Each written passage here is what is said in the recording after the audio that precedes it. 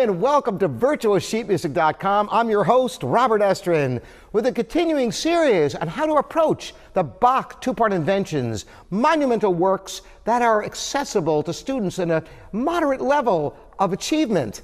This is so great because the music is wonderful, and yet you find concert artists revisiting these scores and bringing much to them because there's great depth in these short pieces.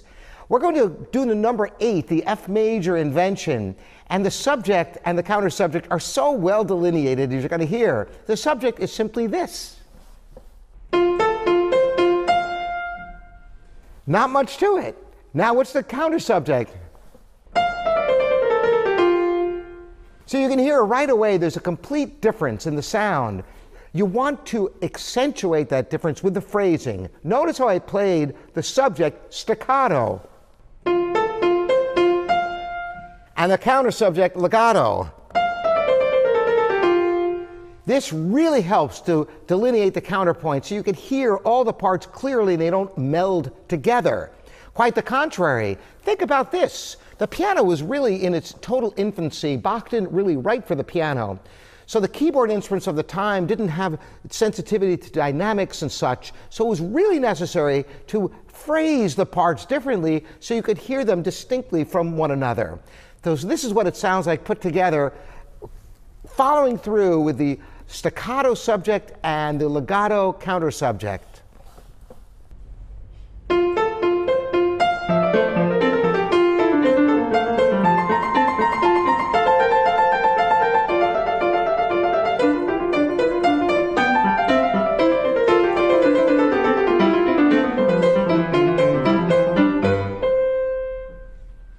You can go through the entire piece, and this way you can hear both lines clearly. There's never more than 2 lines going on at any point, and you can hear each one distinctly. Imagine if you played it and you played everything with the same phrasing.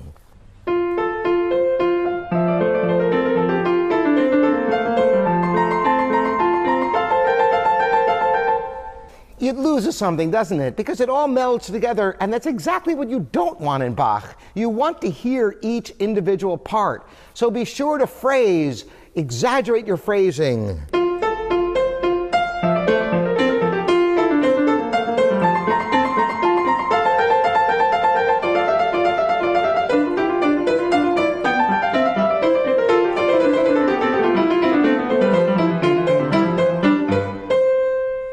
Now, as you play further into the piece, you can indeed have dynamics. For example, right at the point it goes to next, you could come down to piano. You can give some architecture with dynamics, but use the phrasing in order to bring out the counterpoint, and you'll have a very satisfying performance that you can do whatever you want to with it. That's the beauty of these inventions. They're very open to interpretation in regards to dynamics and, yes, phrasing. As long as you delineate subject from counter subject, you're going to have a great performance of Bach. Thanks so much for joining me, Robert Estrin, here at virtualsheetmusic.com.